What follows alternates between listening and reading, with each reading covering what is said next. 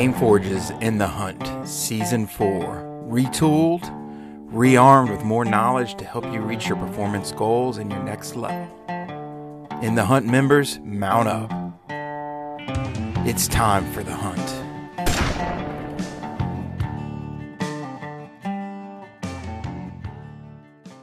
All right. Hello, everybody. Welcome to this week's In the Hunt podcast. I'm here with Brian Bailey, as always, and our very frequent guest, Gareth McShay from Ireland, who we keep up late. Unfortunately, that's what happens when you're in Europe, right? You got to stay up late to watch golf, and you got to stay up late to watch podcasts. So how are you guys doing, Brian? You got some new internet coming?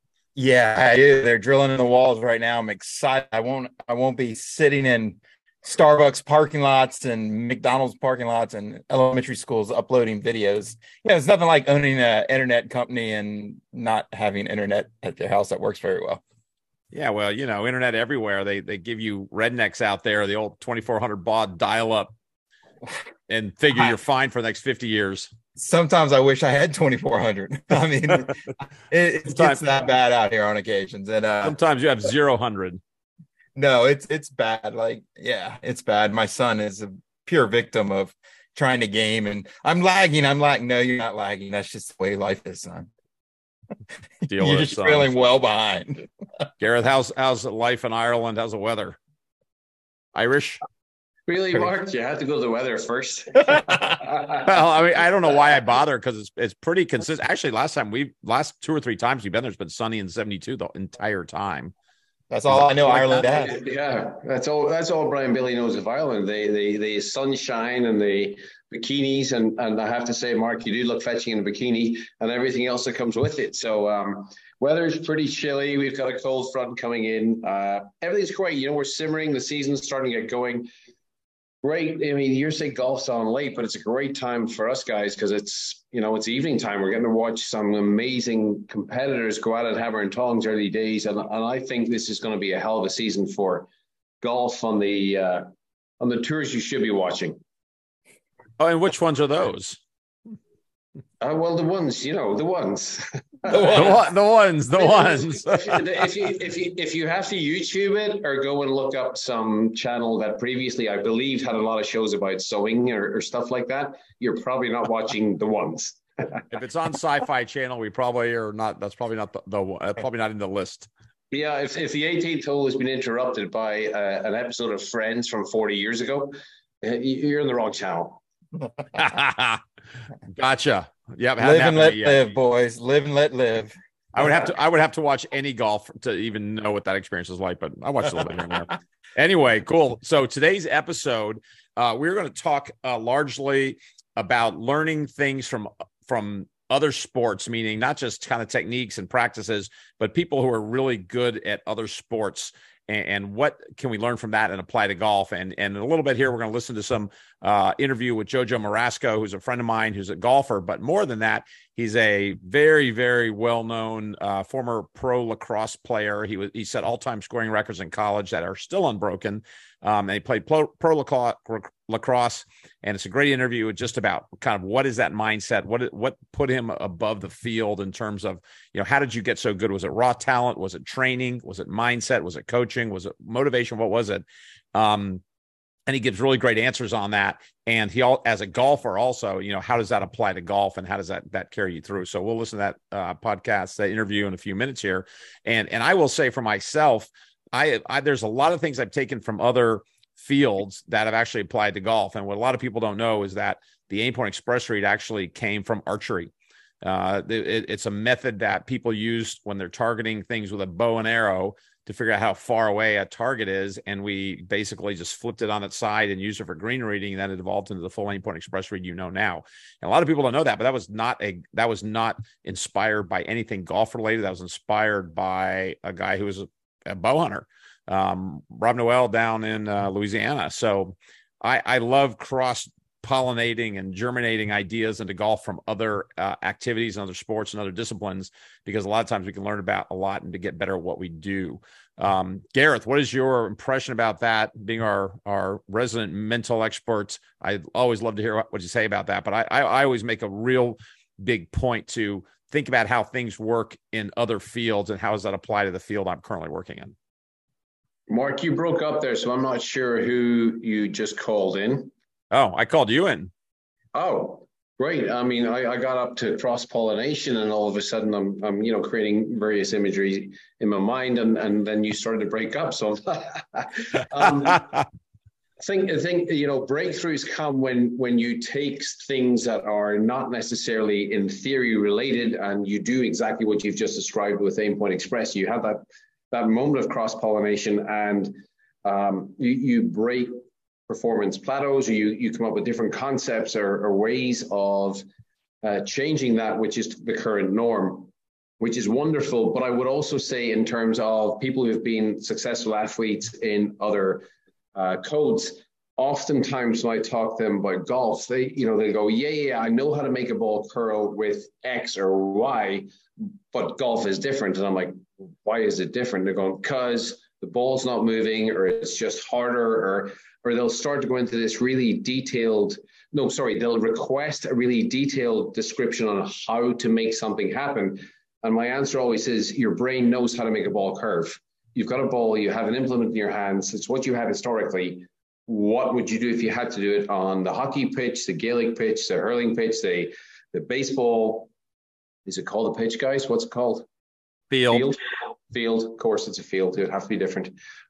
Baseball field, all those things. And they're like, yeah, but it doesn't apply to golf. And I'm like, it totally applies to golf, because you're basically trying to get a hint of, let's say, for example, for curvature, side tilt on a sphere. And once you can apply that in any sport, you can apply that in every sport, in my humble opinion. And people just simply tend to overthink this rather than simply transfer capabilities and abilities and resources that they have evolved and developed elsewhere and just utilize them.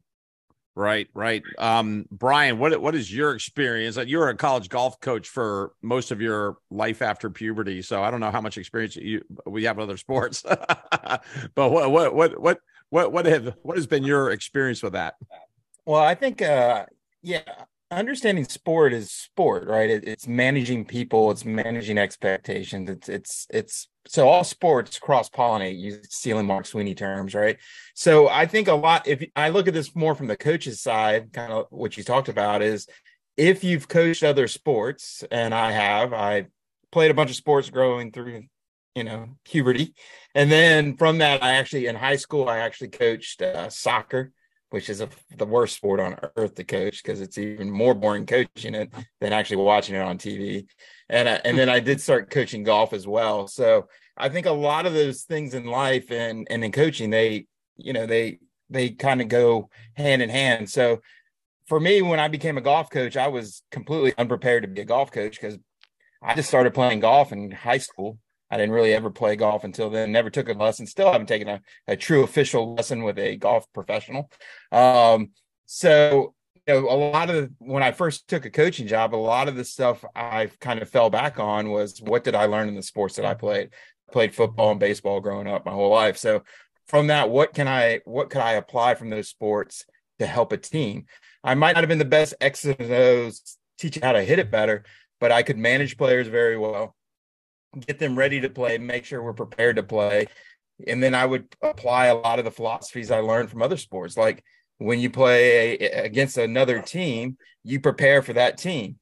Well, in golf, what do? You prepare for the golf course that's coming up. What does the golf course look like? How can we attack it? What do we got to watch out for? So you can take a lot of the pieces that you learn in other sports in prepping, and golf is no different than any other sport. Your competitor is the golf course. It's not like I can scream and yell or tackle a guy as he's swinging, so I can't play defense. So I've got to learn to be able to move around a golf course, see that as my competition, and then come up with a plan for each player how to attack that. And then again, to me, team golf is completely a different monster in itself, right? Most golf coaches, almost all golf coaches I've ever met, played golf their whole life. That's it. They didn't really play other sports. So they come in with a very individualistic, they treat everything as an individual, but then all of a sudden you go to college golf and it's all team oriented, right? And a lot of coaches struggle with understanding how to manage a team. So again, it's being able to take, if you've played other team sports, being able to take that inside of the college team and say, all right, we have to move a group of people, keep them in a cohesive unit so we can achieve a goal. Because if we're not a team and we're not cohesive, a la the American Ryder Cup squads, many times we bad things can end up. So again, I think the beauty is, and for any coaches out there that are kind of in the golf world or starting, rely on past experience of other sports and read others. I love to read coaches' books from different sports because one, golf books suck traditionally. They're awful. But if you go into other sports and read about athletes and teams and things along that lines, there's a lot to be learned that you can apply to become a better coach, not a better swing technician per se, but you could be a better coach being able to manage people that way.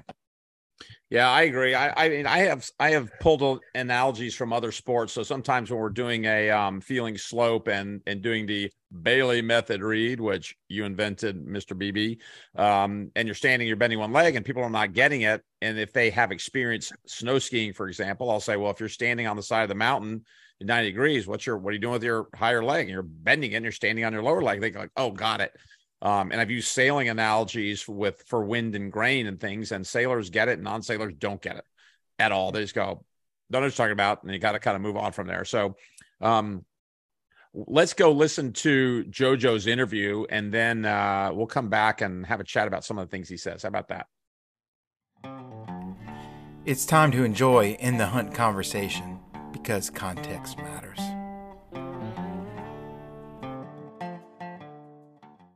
All right. Hey, everybody. Thanks for joining us today. We have a special guest, JoJo Marasco, who is a good friend of mine, who is a world famous lacrosse player. And following a trend that I like to really bring in people who are non-golf people he's a golfer, but people who are really excelled at some sport or some activity outside of golf and kind of bring in their expertise to help us understand how to train and how to be better performers in golf. And JoJo's a perfect example because he played lacrosse at the highest level.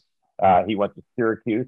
He was a first-team All-American. He the 2013 biggest midfielder of the year. He was also a member of the 2014 and 18 Team USA men's lacrosse. And he also played pro lacrosse in the PLL. And he also set the Division I midfield assist record in 2013 and is still unbroken. One of the famous number 22 at Syracuse, and as we know him, JoJo 22. So we're thrilled to have him here, and I'm going to pick his brain about performance and training because he has played at the very highest level and set all kinds of records. And I played a lot of golf with him also. So thank you for coming on the show, JoJo. Well, thanks for having me, and Game Forge and Mark, you being a good friend and someone that's so high up in the golf world as well. So it's an honor to be here. Yeah, thanks, man. I mean, the biggest thing I kind of want to dig into you on is somebody like you who has far exceeded your average athlete. So in high school and college, you set all kinds of scoring records. I've met guys who are in college now who still know about you, and they're like, yeah, I had his poster on my wall when I was a kid. It takes a lot to excel to that level, and certainly talent is part of it. But I think there's a lot more than talent also. And what I'd like to kind of get into with you is, what do you think really set you apart besides being talented in terms of training, coaching, grit? Kind of what do you feel like you did differently than other guys to just be able to do laps around them? Well, I was always blessed, with some talent, but I always heard that, you got to put that extra work in, that hard work. And you ask any of my friends, my parents, training every day after school and going to a trainer. I had this amazing trainer, Glenn, in high school. And, one of a couple of my buddies who actually ended up playing D1 too. But if you ask my parents, at night, I'd come home even after, going to lacrosse practice and then hockey at night. And then I'd come home and, eat like a 10 and 11 o'clock dinner. And then I'd be down in the garage stick handling or hitting the wall for lacrosse until 12, 1 o'clock, and my dad would have to come down. He's like, man, I'm just trying to go to sleep. He's like, dude, cut it out. Well, yeah, you just I got addicted. You put the time in, and it started showing. I always wanted to be that guy who was the best player on the field or the best player on the ice, and I didn't want it kind of got in my head where if I saw someone that was doing better, I'd start practicing their moves into where I was doing better than them. So I always just took it to the next level, and I would not stop until I made my craft perfection and dialed it in. And it gave me the blessed opportunity to play at Syracuse and play, with one of the best teams in the world. And, we went to a championship and lost to Duke in the championship. And then I got to play 7 years in the pros, in the MLL and the PLL and Team USA, and got to travel to Japan twice and, be out there. So it's given me such a great opportunity to travel World Fed too. So that was a big part of that. Yeah, I think that's a fascinating psychology, where whether that comes internally from the person, but when you think I'm not as good as I could be, and somebody's out there is beating me, and I need to figure out what they're doing. And I know you teach my boys lacrosse, especially Ryan. And I've told them, if you're getting your ass kicked out there, go figure out what they're doing to kick your ass, and go out and figure out what their moves are, what their strategy is, and use that as a method to actually get better, not just to feel beat up. Yeah, and a big thing too, just like that, and I was always watching, the NHL or any lacrosse highlights. These kids are so blessed now with YouTube, and I didn't really have that, so I was able to watch a clip of the famous Mikey Powell who played at Syracuse, and Paul Rabel, who is one of the greatest lacrosse players ever. And there's just one or two highlights, and I'll just watch those every night, and then kind of just study that, and try to master their moves, and just constantly watching and trying to figure out, there's a reason why these guys are the best in the world. And I tried to, base my training after them, and, just everything that they did, I wanted to do better. So I wanted to have that opportunity. And, then I had the opportunity to, play with some of you guys in the pros, and it was just always trying to do that extra thing. I was never satisfied. And if I had a bad game, I went right back to the drawing board and tried to fix that. And, I was a big proponent of studying film and things like that, where it helped me so much to realize I knew the game better than in my mind than anyone else on the field. And I was always two kind of plays or two steps ahead of everyone. Yeah, that's interesting. I used to train with a guy in another sport who was one of the best in the world. And that's what he always said. He said, I used to just go out. He said he never had a lesson in his life, but he went out and just watched other people, and he watched what the good people did and just figured it out and made it work for himself. But a huge part of it was, hey, there's people out there already performing at this level. Why not learn from them, see what they're doing, try to get inside their head, see how they're thinking. And you're right, with YouTube, it's unbelievable, because you can go out and watch highlights from anything, anywhere pretty much, and just try to absorb what those moves are and what the strategies are. Well, yeah, and it's too, I've listened to your podcast a lot, and how intelligent you guys are, and things just like that. Now not playing anymore. I'm just I'm coaching and training and all these kids, and I want to be the next. I want to give them the next thing that I didn't get to learn, and things like that. And when it comes to golf, and being a very, very amateur golfer, but I love it more than anything is I'm able to learn from you guys. I'm able to go on YouTube with these all these guys, like the good guys, and all the pros are like DeChambeau's doing stuff, and they're just watching them and things like that. I've never had a lesson in golf, but I'm able to hang with a lot of the big guys and have these opportunities to play with some great golfers, because they know I have a decent game, and it's just me in my mind too. Is the same thing when I was playing lacrosse and hockey and football and stuff. Is I never wanted to be that guy out there where I'm letting someone down, or playing with people that they're like, oh, why is this guy out there? Like, they want me, I wanted them to want me to be out there. So it's just things like that it's so amazing now with social media and Instagram and all these things, and YouTube. It's just great. Yeah. And do you think that's something that was just kind of inborn, or do you think that did you pick up that attitude from a parent or a coach, or it's just, are you or from being a sibling or something, just that drive? Because I know that drive, because I know for myself, with Aimpoint, if I ever thought somebody, first of all, I was never ever satisfied that it was good enough. And then if I ever thought somebody could do something to rival, I wouldn't go to sleep at night. I'd be like, there's no way I'm going to get beat at this. There's no way. No, 100%. And, just things like that. My mom is, her whole side's all military. My brother went to West Point. He was a year older or 2 years older. And to see kind of, his mental aspect and what he did to, be there and always perform and things like that always helped. My dad, was a Wall Street guy, and then, had a couple of big companies, and to watch how he worked, it kind of put that in my mind. If they're doing that, all day with 4 kids and being able to wake up in the morning and take care of us and then drive us to these practices, and they're spending a lot of money, I didn't want to let them down. So things like that, where it gives you, I wanted them to know that their money was going to the right thing. They're not just out there for, just for fun. It's fun, obviously, but, I wanted to be the best, and I wanted to make them happy, and that drive. Just calling my mom's nickname. She's one of the greatest ladies, nice people of all time, but we call her the General. The General, that's right. And I kind of kept that same, motive throughout my life, where, I like to wake up early. I like to make sure I never be late. That really kills me if that ever happens. And, you want to show the people that you're with, just when it comes to business or sports or coaching, any of that, you want to show them that you're on time, you're ready to go, and, you're prepared. And being prepared was a huge thing for me. Yeah, that's cool. And you do a lot of coaching now. You coach my son. You coach a lot of kids. You coach on the lacrosse team. You're the coach of the lacrosse team at Windermere Prep. When you're coaching younger kids, what are the challenges there in terms of instilling that drive or getting them to practice and to train the way that you kind of know they need to train? How is that a challenge? Just like going back to that whole social media thing now, these kids have all these opportunities, but it's kind of, it's changed a lot, especially with the younger kids and playing at such a high level and having those opportunities.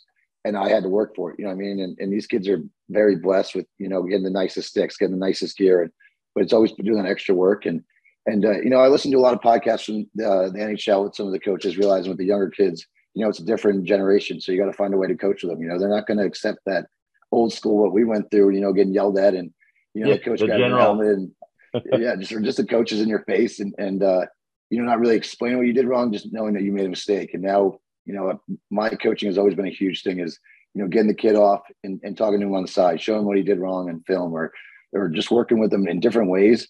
And I think just being a teacher helps a lot because I'm working with, middle school kids and it's a whole different, battle now, you know what I mean? So they learn a different way. And, I'm going to be tough on them and I expect a lot, but at the same time, I got to really show them because I want them, looking back in 20 years saying, JoJo, if it wasn't for him, I wouldn't be where I'm at right now. And I always think about that because there's coaches like Paul Carcaterra, he's a big time ESPN guy. And I would meet him at 5:30. I'd drive, 45 minutes just to train with him in the morning. He went out of his way, even though he's, building two companies and doing ESPN, working for them and giving me that opportunity. If I didn't have that, I would never be where I'm at today. So I try to do the same thing now as a coach. Yeah, that's awesome. I mean, a lot of people listening to this podcast are golf coaches, and we teach a lot of juniors, very highly competitive juniors and amateurs. I'd say a big percentage of my students are, college level and below, and they definitely learn different. It's definitely not the case where you can just be a drill sergeant and say, do this and don't ask questions. Versus that's kind of the way we were probably brought up when we were playing sports as kids. I would just say it doesn't matter why, just do what I tell you and shut up. That's kind of yes, sir. I won't do it again, right? And that just doesn't work anymore. So you're trying to create a training program. So when you're creating a training program for your team, let's say, how do you pick apart the skills? Is it an individual level? Is it the team as a whole needs to get better at different skills? Like how do you design your weekly training to get the skills you need? So like in golf, we know kind of what the skills are we need, and we can pick those apart. How do you do that in a team environment? Well, that's the challenge, which I love about coaching, is especially with my team, is we got some talent, and then we got some a lot of younger guys that are still learning the game. And on a lacrosse field, you want to mix everyone in. You don't want people constantly sitting out and you're not getting the reps. But at the same time, you don't want those kids. We call them drill killers. You know what I mean? Where you don't want them to they're going to let down that speed of the play. So the challenge is every day or night or morning, I'm trying to come up with a practice plan. But you have to also know that play or that what you're trying to do is not going to work. So you have to change it up on them and do things like that. And just constantly, I'm talking to my coaches. I'm watching new things like on YouTube where different drills that will work with both. And at the same time, you only got 2 hours out there on the field. So you want to give them everything that they can to be prepared for the next game. But at the same time, you got to make sure that they're getting their stick work in, working on their shooting form, learning the game. That's a huge thing that, I promote and teach is watching lacrosse so they can, I can't be that player on the field. I can't coach them on the field. I can't do, play for them. I say all the time, and they got to do that on their own. So that's been always a big, big thing, is just kind of trying to give them a game plan and then giving them the opportunity in ways that each player individually it's going to work for the team. Yeah, it's interesting because one of the problems that we always say about golf is that kids get out there and they get on the practice tee and they're learning full swing and they do a lot of swing work, but they don't necessarily learn the game. And the only way you learn the game is to go out there and play and have people walk you through it and have people who are really good golfers say, here's how they would attack the course, here's how they would attack different holes. And we don't see as much of that. We always worry that there's just too much time on the lesson tee versus exactly what you said. You got to learn the game. You really want to excel at the game. You got to learn the game. You got to learn how the game plays, how the strategy plays out, and not just I need a pretty swing. Yeah, we see it all the time. These kids can, like that. They're practicing, but they're by themselves. We always say when the lights go on, you see who really can show up. And we have guys that are some of the best practice players I've ever seen. But when it goes into the game, it's like they've never played the game before.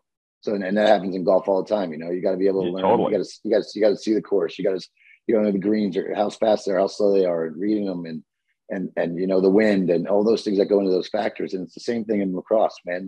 You know, you got to know your team you're playing against. You got to, like we say, see the game. So you got to see it ahead of the game. And a lot of the times, that's what we struggle with even at Windermere Prep. And you know, I coach a very talented 8th grade team for Sweet Lax, and we travel the country. But you know, you play these bigger teams that just, you know, they're just very well coached, and you're going through that challenge. And especially in Florida, you know, even though we can play all year round, these kids, you know, they're not focused. They don't know the game in a way that, you know, that's why they bring guys in like us where we can teach that and give them that opportunity. Because, you know, I'll say things to them, and in my mind, I think it's like the easiest thing of all time, but now it's like the hardest math equation they've ever heard.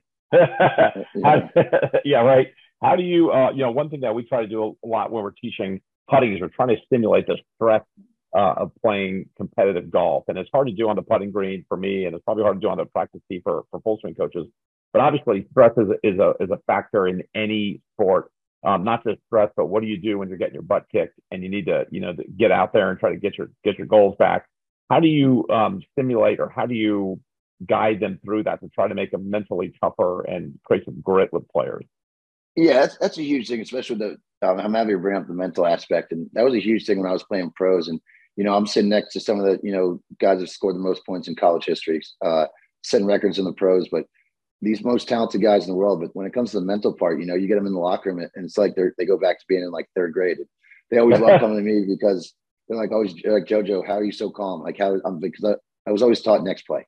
And always make that next play. You know, you're going to miss in golf. You're going to miss a putt. It's going to, even 5-footers, it happens. You know, I play all the time. And that's why I love the game, because the mental aspect, it's all in your head. You're there.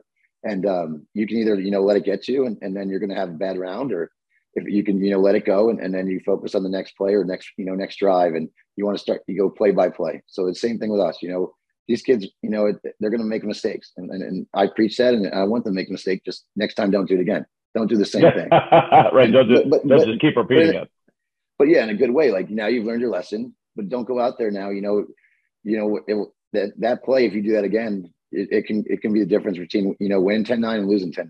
And that's a huge aspect. Just, you know, calming them down, let them know that, you know, they made that mistake, but you know, you prepared for this and you're talented, and you put all this practice and work in it, and you got to, you know, that's where takes you to the next level, is putting that in your mind that, you know, you are one of the best. And I try to preach that with them all the time. And because once they get down, you can see it. You know, it's all about, you know, your facial expressions, and we try to really preach that on the body field. language. Body language is huge. Don't raise your hands. Don't walk off the field. You know, and that comes back with you know, my military side of my family, not me personally, but my parents and my brother and my uncles and stuff like that. Is, you know, if you make that mistake again, it could be life or death. You know what I mean? So it's things like that. Yeah. Just trying to really focus and just having that kind of, you know, blank sheet in your mind where, that you made a mistake, but boom, you're on the next play.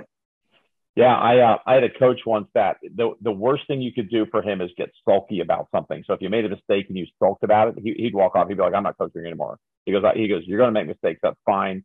Get better, trying to do it, but don't get down and sulky on yourself. Frickin' get back in the game." And he hated that. And I did that one time to him, and he just ripped me to shreds. I was like, "Oh, gotcha." And then I felt like you needed to come like, "You're right, I was sulky. That's just like ridiculous to act like that." And you're never going to be a world-class athlete if you're going to sulk over making a mistake. No, 100%. And you know, this in the golf world, you know, you don't have helmets on, so you know, everyone sees your face. They see what you're doing out there and things like that. You know, helps in lacrosse once in a while, but now with, you know, like I said, social media and with the TV, it's on everywhere now for sports, and that's a huge thing. That's what we preach is, you know, you gotta carry yourself as a world-class athlete, even if you're not. Your goal is always to show that you're stepping on that field, you're mentally prepared, you're physically prepared, and you want to make that the people on the other side know that you came here, you know, for war, came here to play. And you're not going to, if I see a defenseman out there, if I beat him and then he's like slamming his stick and hanging his head, I'm going to attack that guy for the rest of the game. You own him. You own him at that point, right? Yeah. And that's what I try to preach to, you know, all my players, my students. And, you know, you're not going to, eventually these kids are going to be in the workforce, and, you know, you show up to work and you know, you're given attitude to, you know, a higher level person. It's see it right now, right? They're not going to take that. So. Yeah, exactly. you set up any specific drills or failure drills, what we call them in golf, where you specifically give them something that they basically can't beat, just to see how they react to it? So we'll do some putting challenges that are almost impossible to complete, just to see what the reaction is, see if their process changes, see what how their emotions change, their timing. Is there anything similar like that in lacrosse? Yeah, so I try to do a lot of my drills based on things that would happen in the game. For instance, we do a 6-on-5 drill. We start 6-on-6, so that's how it would be with the offense and defense. And we'll have an issue where, like, say the defenseman, I'll call out a defenseman's name, and he's got to run all the way to the sideline. So then when the offense is 6-on-5, and you guys see how the defense is going to react.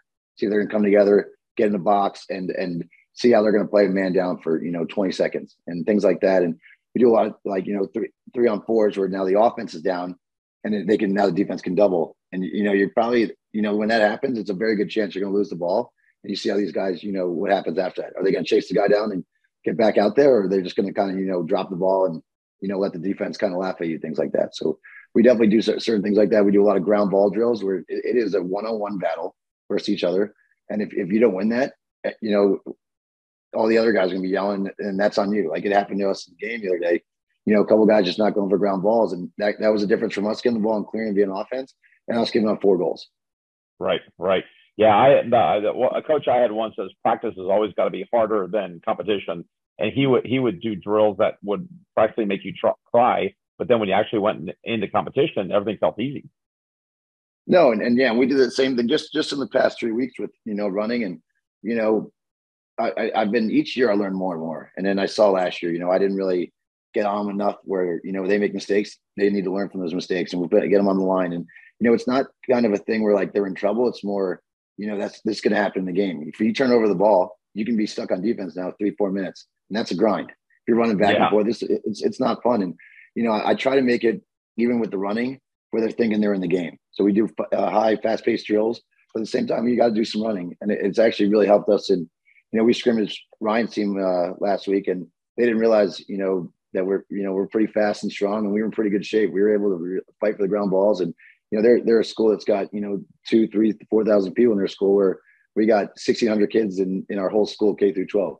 Right, so, things like that, and that we're trying to command respect, but I gave them the opportunity, so when they do step on that field, they were in better shape, which was a huge thing for us, because it's not fun when they're out there running, but I just constantly preach, like, listen, you're going to realize when you're in this game, you're like, thank God we did all that running.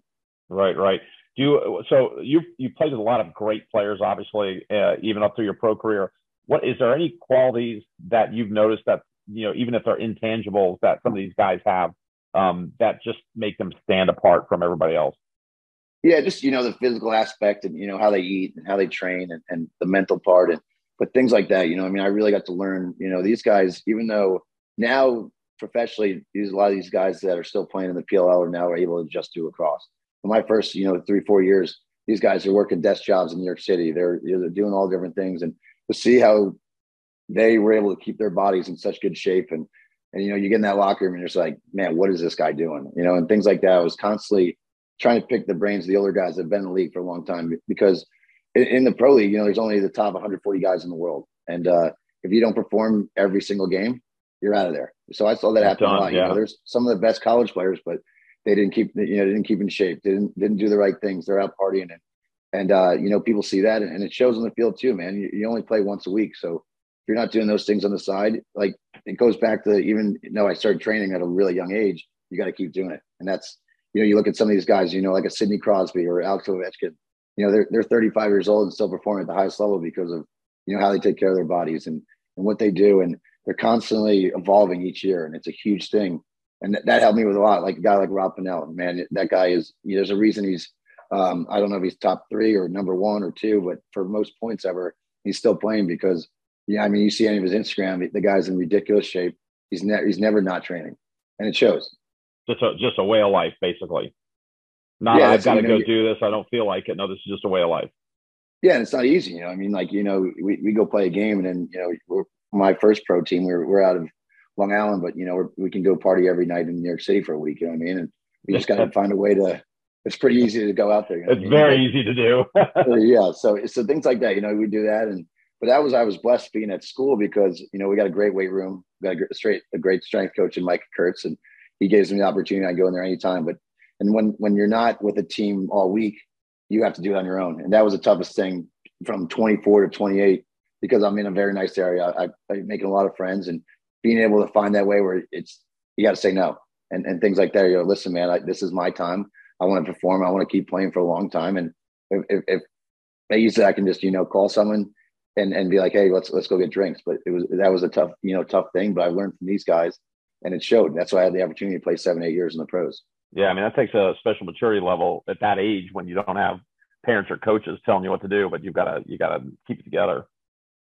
Yeah, and you want to keep that thing too. You're starting to get on TV and you want to perform, and just even being at school, very smart kids, and they're all watching me play, and if I score one goal, they're like, "What's your problem?" I'm like, "Oh, like, what do you mean? Like, what's wrong with you, coach?" We won. I played great. He's like, "Yeah, but you should be scoring 3-4 goals." I'm like, "All right, well, now I got to train again this week to make sure." Right. Getting roasted by a couple of middle school kids. Yeah, nothing better than that, huh? No, story of my life. So you play golf. Obviously, we play golf, and you love playing golf, right? What is it that you learned from lacrosse that you can carry straight over to golf to help you be a good golfer? Well, golf was the best thing that's ever happened to me.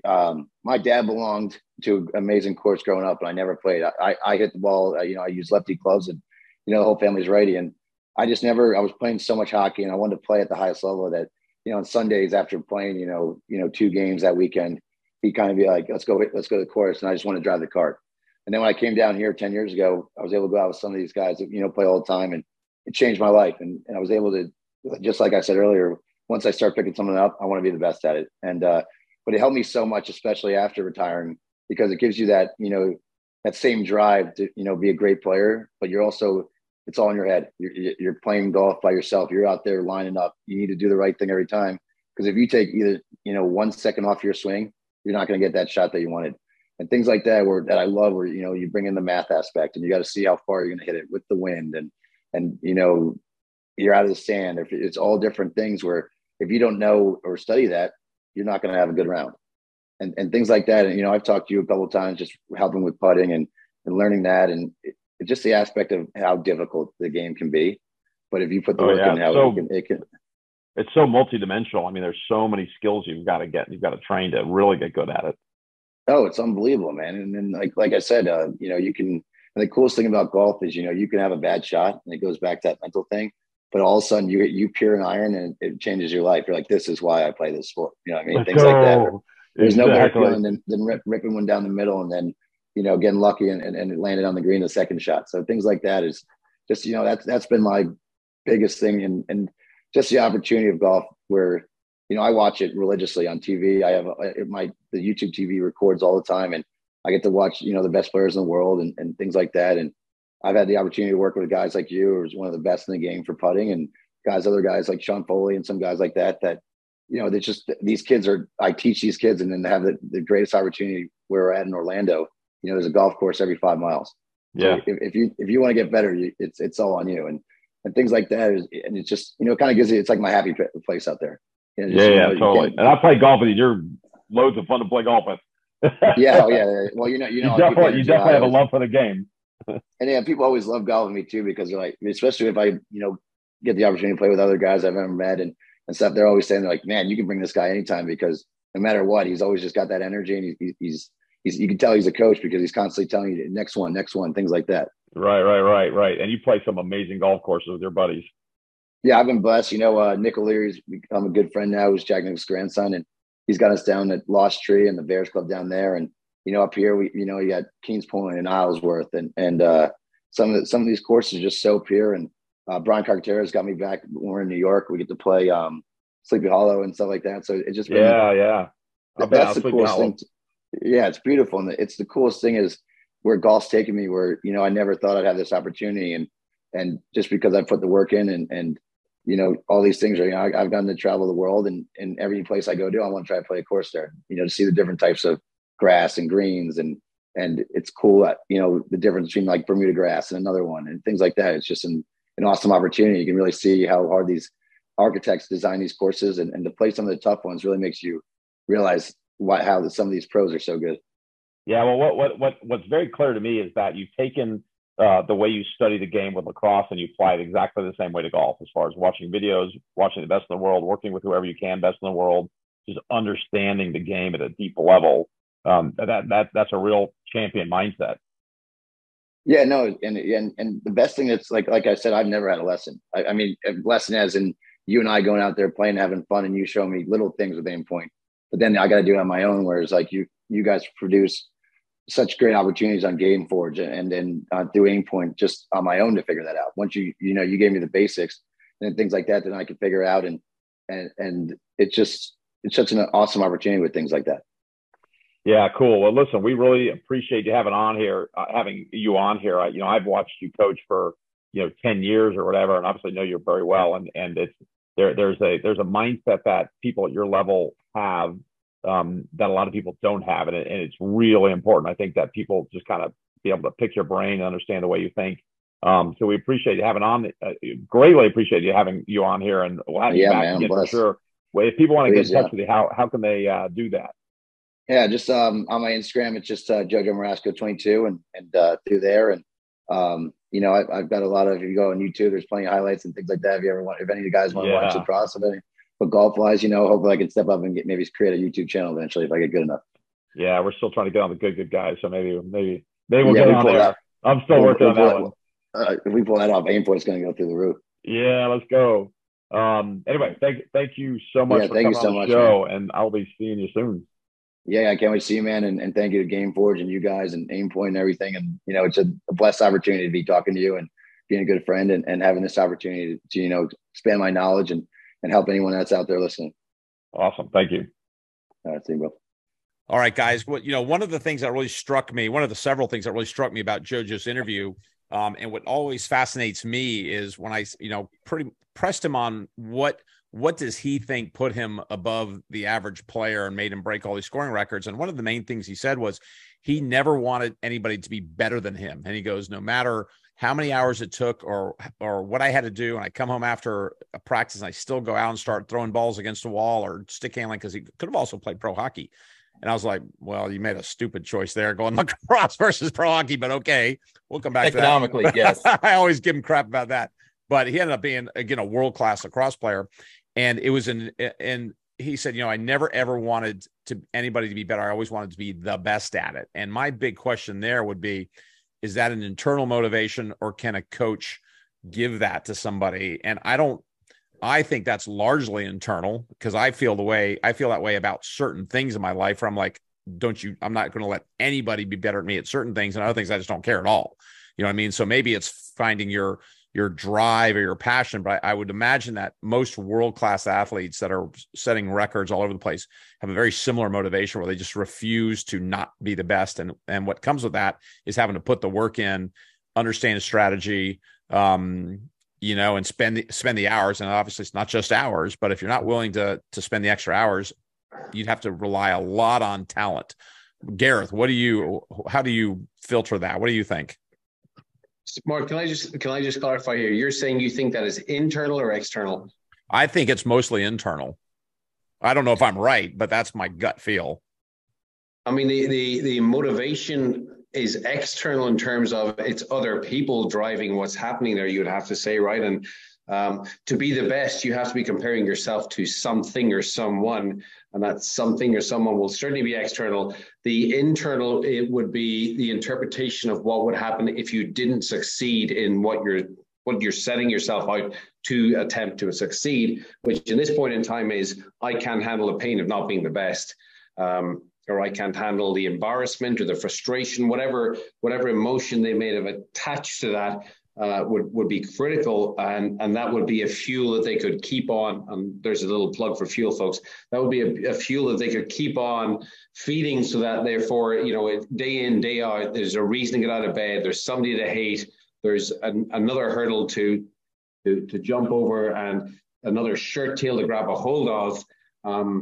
And it's what behind that is literally giving them that motivation. That can be very unique. That can be, as I say, it could be highly intrinsic in terms of, I will not be embarrassed by that player ever again. I will prove to the world I am capable. And sometimes that's what people are setting out to do. Or it could be, I just want to see how far I can take my own physical and mental capabilities and my own talent and challenge it to the highest levels that the world has ever seen. I think the key when it comes to mental performance, and Jojo is a brilliant interview because he talks very openly about what worked for him, is it's understanding there are no standard set of metrics here. There's no windows you have to be operating within. I've worked with players who are always working away from embarrassment because they just can't handle the thought of hitting a poor shot in front of a crowd, for argument's sake. And I've worked with players who want to be that person who's holding up a trophy and crowds going wild and female or male, spectators throwing various pieces of their clothing at them going, yes, please, and everything in between. So, yes, please. Yes, please. I think for the player listening, it's critical you understand what works for you or what is motivating you. And it shouldn't be what your coach is telling you or your parents or your peers. And for the coaches, it's critical you understand your players' buttons and why they do what they do and why they consistently show up and how to feed that in a manner which will allow them to continue to do so. Yeah, that's fascinating insight. It's almost like a lot of people need an antagonist out there. Without the antagonist, you might not have that motivation. I know I work better with an antagonist, and I certainly have plenty that have cropped up in my life. But it certainly motivates me to get my game in order and spend a few more hours at the night getting stuff done. Brian, what do you see when you're working with a team and you get some people that are super, super intensely motivated and just will not let you beat them, and others that are just like, yeah, it's a cool sunny day and I'm a decent golfer, I'm just going to go swing my clubs? Well, you recruit A and you avoid B. Again, it just goes back into that management of people. You've got to understand what motivates. And again, as a coach, I've got to understand player X likes to do things X, Y, Z. As long as they're performing, hitting the numbers as we want as a team, like you've got to give them that freedom and that pathway to be a little bit more nonchalant. I know at Virginia, we had Lauren Coughlin, who's playing on the LPGA tour now. She hated to practice, hated to work out, but she could go on the golf course, play lots of golf and loved it and learned to play golf and played great. And we as a coaching staff had to change the way we taught her, because if we put her kind of like nose in the grindstone, you have to do it this way, she would fail. But if we put her in situations that were good for her and to perform, she became an All-American, now plays on tour, and we look like really smart golf coaches. But the traditional, she wouldn't work extra hard at anything. She wouldn't put in the extra hours in training. That's not who she was. That wasn't kind of what made her up. But to her credit and the coaching staff credit, we figured that out. And then you had to manage the team, because you had team members going, well, so and so's out there playing and not practicing nearly as hard as they are, and she's in the lineup. And then I say, beat her. We qualify, beat her. That's the right answer too. You're right. Yeah. But can you beat her? Can you beat her? Yeah, she doesn't do things like you do, but can you beat her? And if you can beat her, I guarantee you I'll take you. So I think, again, just understanding that each player is motivated a little bit differently. You have the Michael Jordans, the JoJos. Everybody slighted me my whole life, and I'm not going to allow that to happen. And then again, you're going to have some more quiet warriors that are, that just do it differently. And again, for me as a coach, I've got to be able to understand the motivations of my player and really kind of move them. And I think the one part from JoJo's interview that I really enjoyed, where he said, I just sat and studied other people that were experts in the field. To me, that part just stood out. Yeah, I was going to bring that up next, because that really stood out. Yeah, because JoJo teaches my son lacrosse, and he's telling him all the time, get on YouTube and watch these guys. He goes, there's world-class athletes doing this already. Go see what they do, figure out what they do, watch their strategy, watch their play. Now, what he's not saying necessarily is go watch their technique. He's saying, how do they play the game? And that's what he kept saying. He goes, you've got to learn how the game is played. And in golf, I wonder if we miss out too much on that. We watch men and women swing on TV, but how often are they saying, now here's how they're attacking this hole, and here's the decision-making process, and here's the targeting on the green based on what score you need to make, or whether you're match play or whether you're trying to maximize birdies. I don't feel like I hear a whole lot of that with golf. No, I agree. Yeah. Either one of y'all jump in. Okay. Well, you don't hear a whole lot of that with golf because that would mean people have done research and actually have a depth of knowledge about what they're talking about beyond having, I don't know, nice hair, looking good in camera, and maybe winning a PGA Tour event 30 years ago. I want to go back before we go forward, because I also love some of the stuff that Jojo said, and going back to that concept of the external beating the guys, and he spoke a lot about next play. And I sent an interview by TW recently to a player of mine, and he spoke about going to Riviera and saying, I believe I can beat the guys. I'm out here to beat the guys. And so the player sent me back a kind of list of questions. One of them was, he's always focusing on beating the guys. And I said, no, he's using that as motivation. But when he's playing, I can guarantee you he's focusing on the next play. So it's people sometimes make the mistake of going, all he's ever doing on a golf course is trying to beat people up. He's not. He's brilliant at managing next play mentality, but his next play mentality is based upon over 72 holes. I can beat these guys if I stay in this way of thinking. And I think that gets lost a lot, Mark, in how good Tiger was and what Jojo just said. It was brilliant. It's a great interview. For any for any athlete, they should be watching that and trying to pick up on those gems. And a lot of the times you've got to listen to this 3, 4, 5 times, take some notes yourself, and you'll really start to find some nuggets. And I would recommend all the listeners do that. Brian, thanks for jumping in, by the way, with Mark's next question. Hey, no problem. I've been hanging around Mark so long now. I can basically answer for him now. It's gotten that. Go for it. I'm going to sit here and you're a beautiful couple. You do that. Can I just say you're a beautiful couple? I'm going to check scores. You're a beautiful couple. Thank you. I got to order some groceries while you're doing that.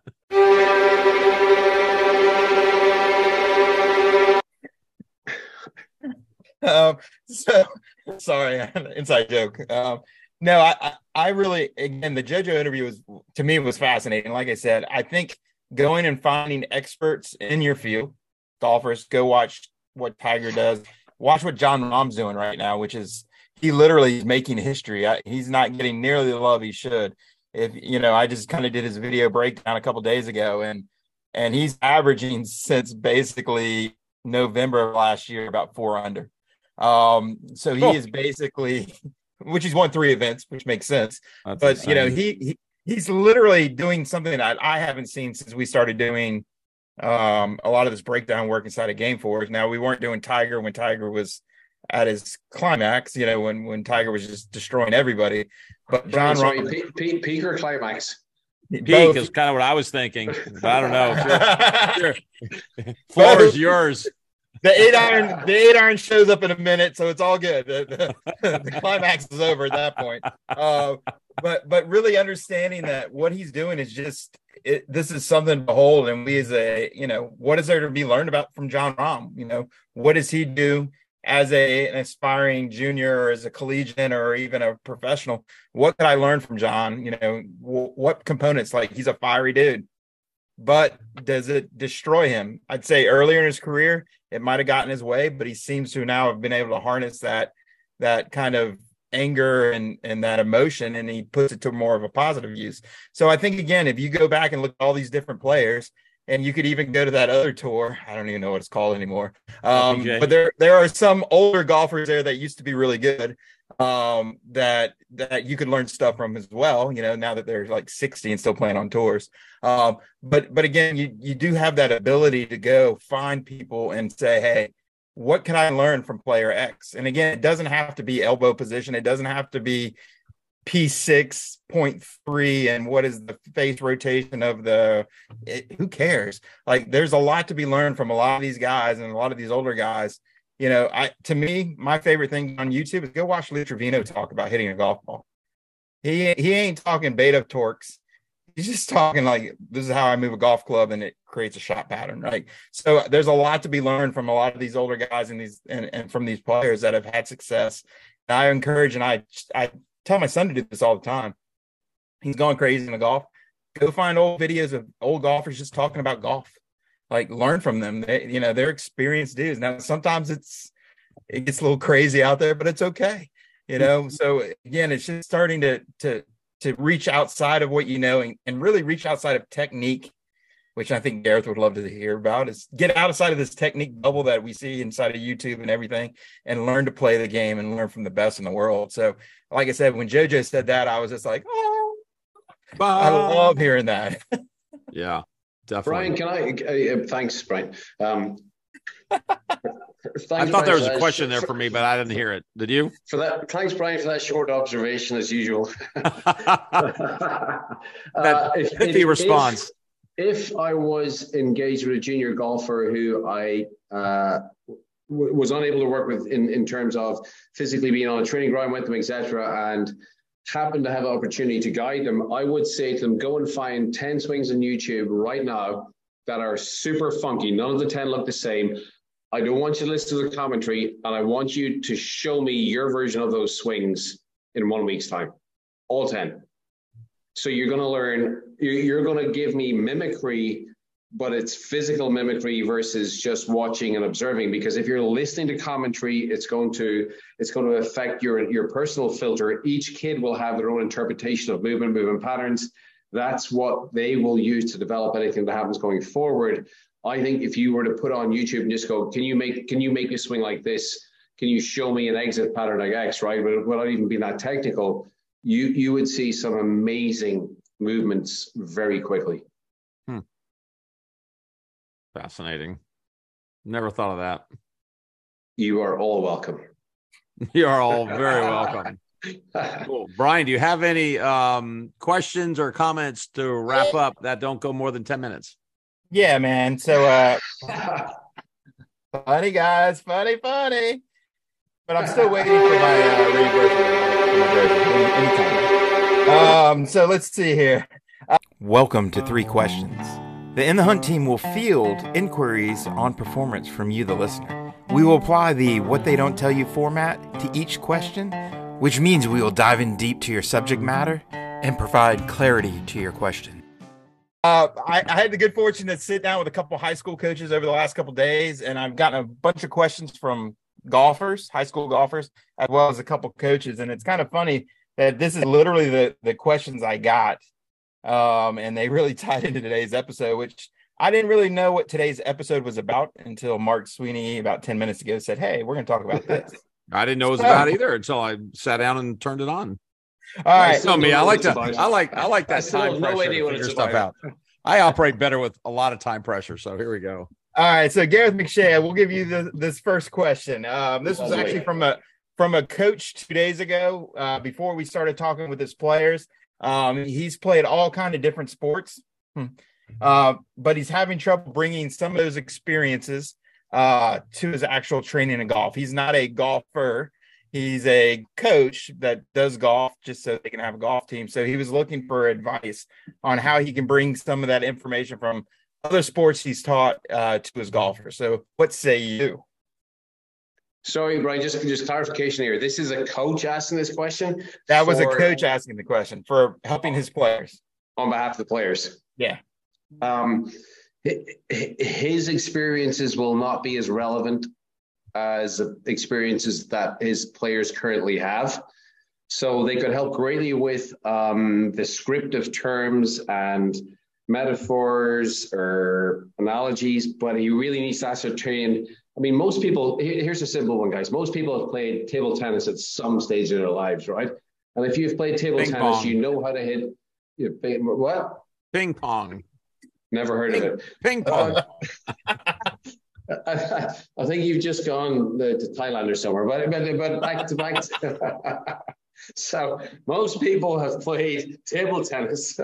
I'm sticking with the terminology. And if you ask them, can you hit a slice? Can you slice the ball and make it spin back? And go, yep. And they'll make air gestures, even with their hands. Go, this is what I do. And how do you hit a top spin? And this is what I do.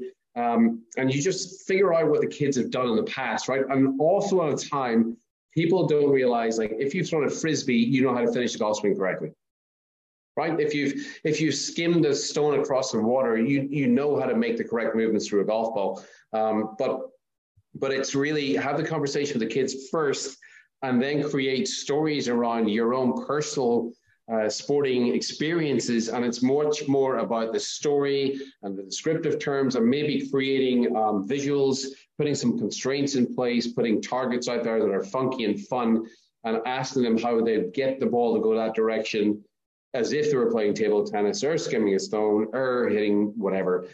It's really helpful, but you've got to know what the baseline is of what you're working with first before you introduce your own experiences. Otherwise, you're just telling people stuff that doesn't make sense to them. Called you too. Yeah. All right, Mark. This was actually a question that was brought up by a couple of the players, and I figured this is right up your wheelhouse. What are some of the common areas you see the difference between high school and college golfers, like good golfers, and next level, kind of that elite amateur player, as well as a touring professional? What do you see some of the bigger gaps as they're kind of building their career, high school guys, and looking for that? What common gaps do you see in that?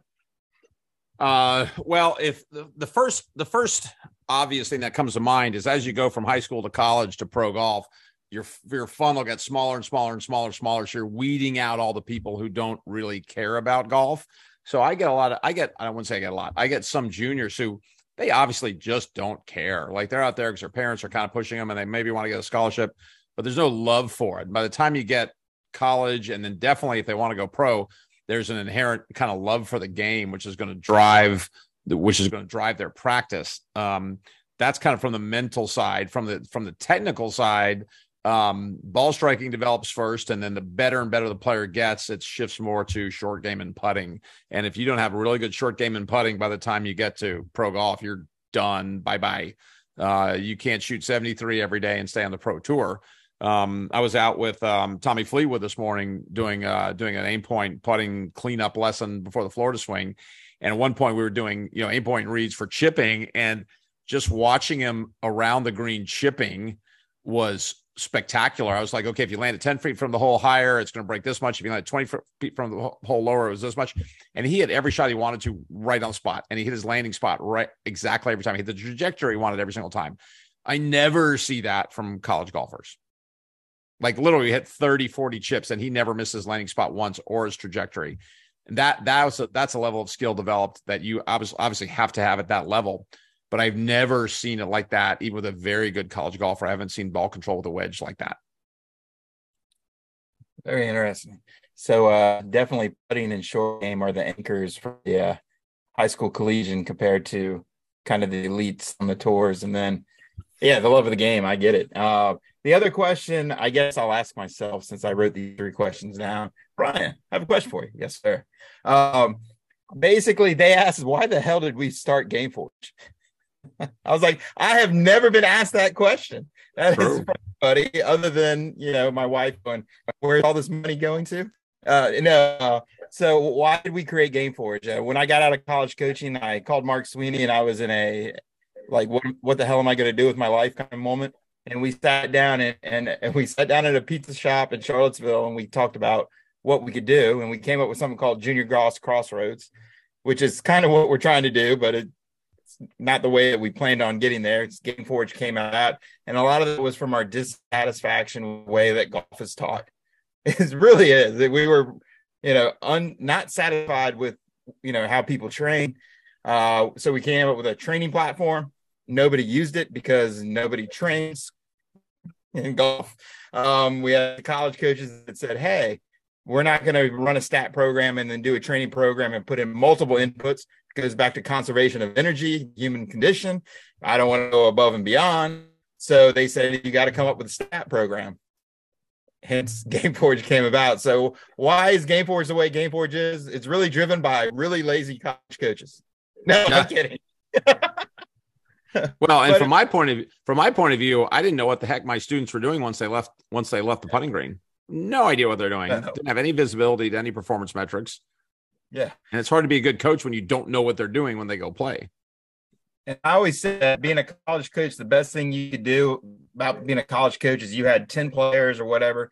You saw them day in, day out. You saw them compete.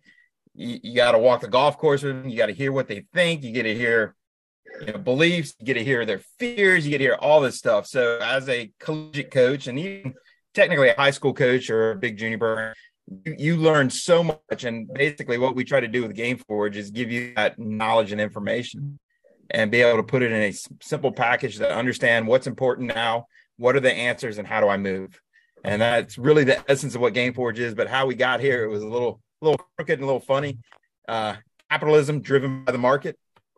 People told us what they wanted, and we work hard at trying to do it. So to me, that was really funny. I've never been hit with the why the heck did you guys create Game Forge before? Yeah.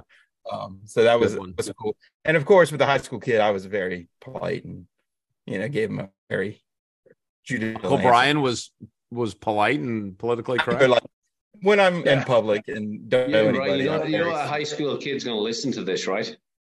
None. Exactly. I've looked at our demographics. None. They're okay. All right, Mark. Cool. So we'll let you wind this one up.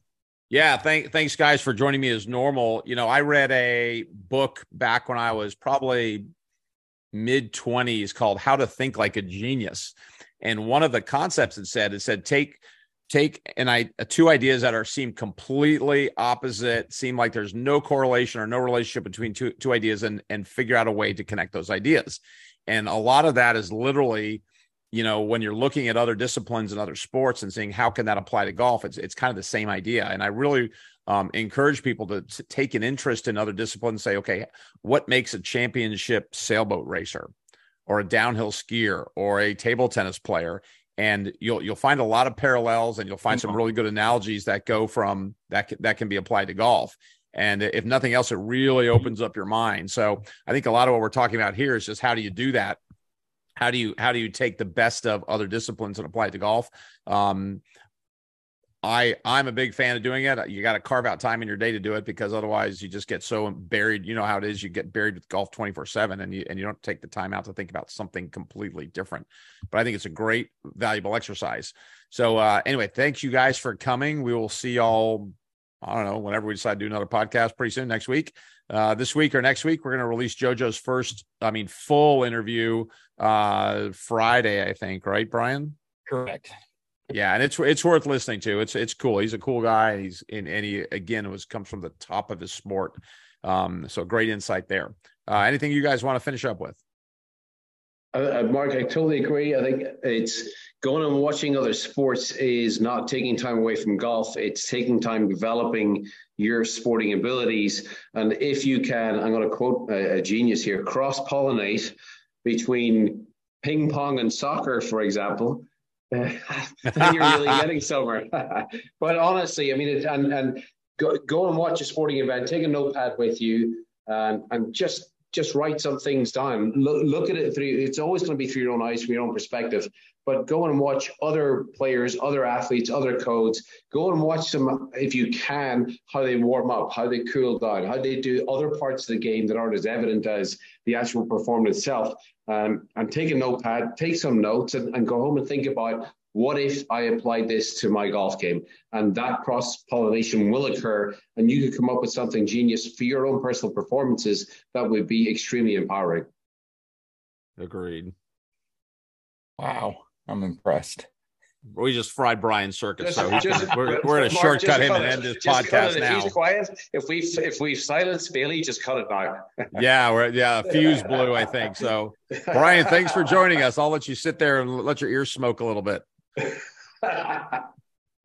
Anyway, thanks everybody for joining us. As always, if you have questions, let us know, DM us, whatever, email us, Instagram. We get a lot of things on there. My Game Forge and Instagram. What's the other one? Do you have an in the hunt one on Instagram, Brian? Yeah, we just started the Fuel Performance Network as well. So we're going to put majority of our video stuff there. And then that way Game Forge can go back to just providing the world's best data and information on how to get better. So I can kind of separate the two. So you're just not getting inundated with all the new wonderful releases that we have inside of Fuel, which is at videos.mygameforge.com. You should be a member. And if not, I'm shaming you now. You should be. But we've kind of separated the two. And what you're going to start to see on the Fuel side and the podcast side is we might have some new voices coming in the not so distant future. So be on the lookout for that. But yeah, Thanks everybody for listening once again, and we're excited to see you guys within the hunt next month. All right. Thank you, everybody. We will talk at you later. Thank you.